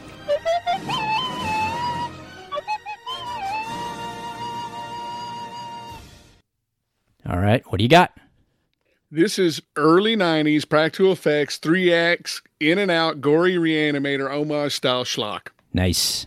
I agree. An hour and 20, you're in and out. You can tell the 3 acts are every, on the beat, like every 30 minutes, and then you're done. I agree. I have almost the same. This is some bring it back to life and keep it coming schlock, just like Frankenstein. Yep. Yeah. Yep. I liked it a lot. We should make more of these. You got any? Also, I wanted to throw something out. October 28th down at the Beverly Theater, they are going to be having a showing of Phantasm. Oh. With a Q&A afterwards with the legendary Don Coscarelli. Nice. Are you going? I can. I'll be doing the haunt. over The my buddy's that house. day, The 27th to 28th. If anybody's interested, look up the home haunt stuff. Also, I didn't know, Doc, before I have one thanks to give, but did you want to plug that show you're going to be on Wednesday, just in case someone wants to jump in the chat? I'm going to be a guest on the Nostalgically Hip podcast on next Wednesday at 7 p.m. Pacific time. And I think they do a live stream on YouTube. And you can check out the Nostalgically Hip podcast with our buddy Ryan, who was on the Cobra episode. Definitely not like our podcast, I'll tell you that. But it'll be fun to be talking Halloween stuff. I think the way they run it is he does film it live, and you can actually ask questions live on YouTube. But then if you're unable to be there at that time, it just goes up as a regular video, so you could check it out because maybe you don't listen to the show until after that, but you can go and check it out after the fact. Right, and I'll be just talking Halloween and scary, spooky October stuff. That's what you're best at. That's what you do. Yeah, thank you. That's what I do. And I watched, let's throw it in there since we're good on time.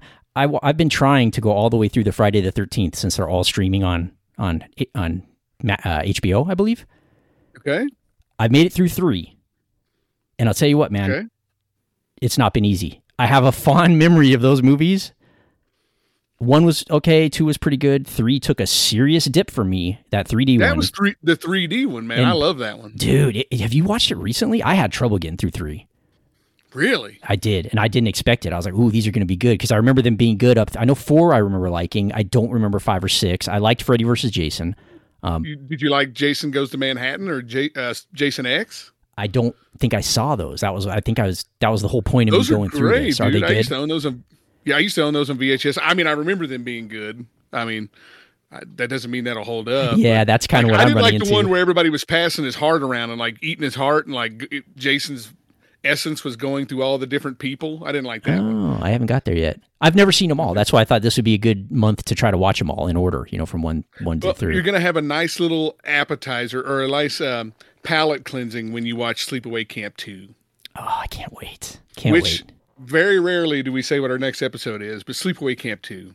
Yes, as long as it's still streaming, that's our plan for our Halloween. I have it on DVD. Halloween. Even if it's not, I will give you the DVD Perfect. to watch. Okay, good. And I do have one thanks. I know we haven't been doing thanks too much. Everybody deserves it. I know you know who you are if you support the show, and if you're always contributing. The regulars, you all know you have our eternal gratitude. But someone that I've never thanked on the show is Quentin D, and he's always been a good friend of the show. He always supports us on social media. For a long, long time, since back in the old days. So I'm remiss in not throwing it out there earlier. But Thank Quentin, you very much, Quentin. We do appreciate you always being there. Listener. Yeah. Yep. Is that absolutely? Is that all you got, buddy? I think we're good, bud. Then let's get out of here.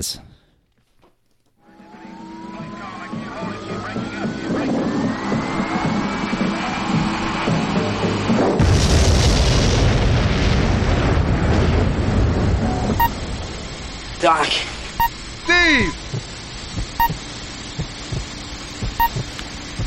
Schlockernaut, a podcast, a show barely registering on iTunes. Gentlemen, we can rebuild it. We have the technology. We have the capability to make the world's first bionic podcast. Schlockernaut will be that podcast. Better than it was before. Better, stronger, faster.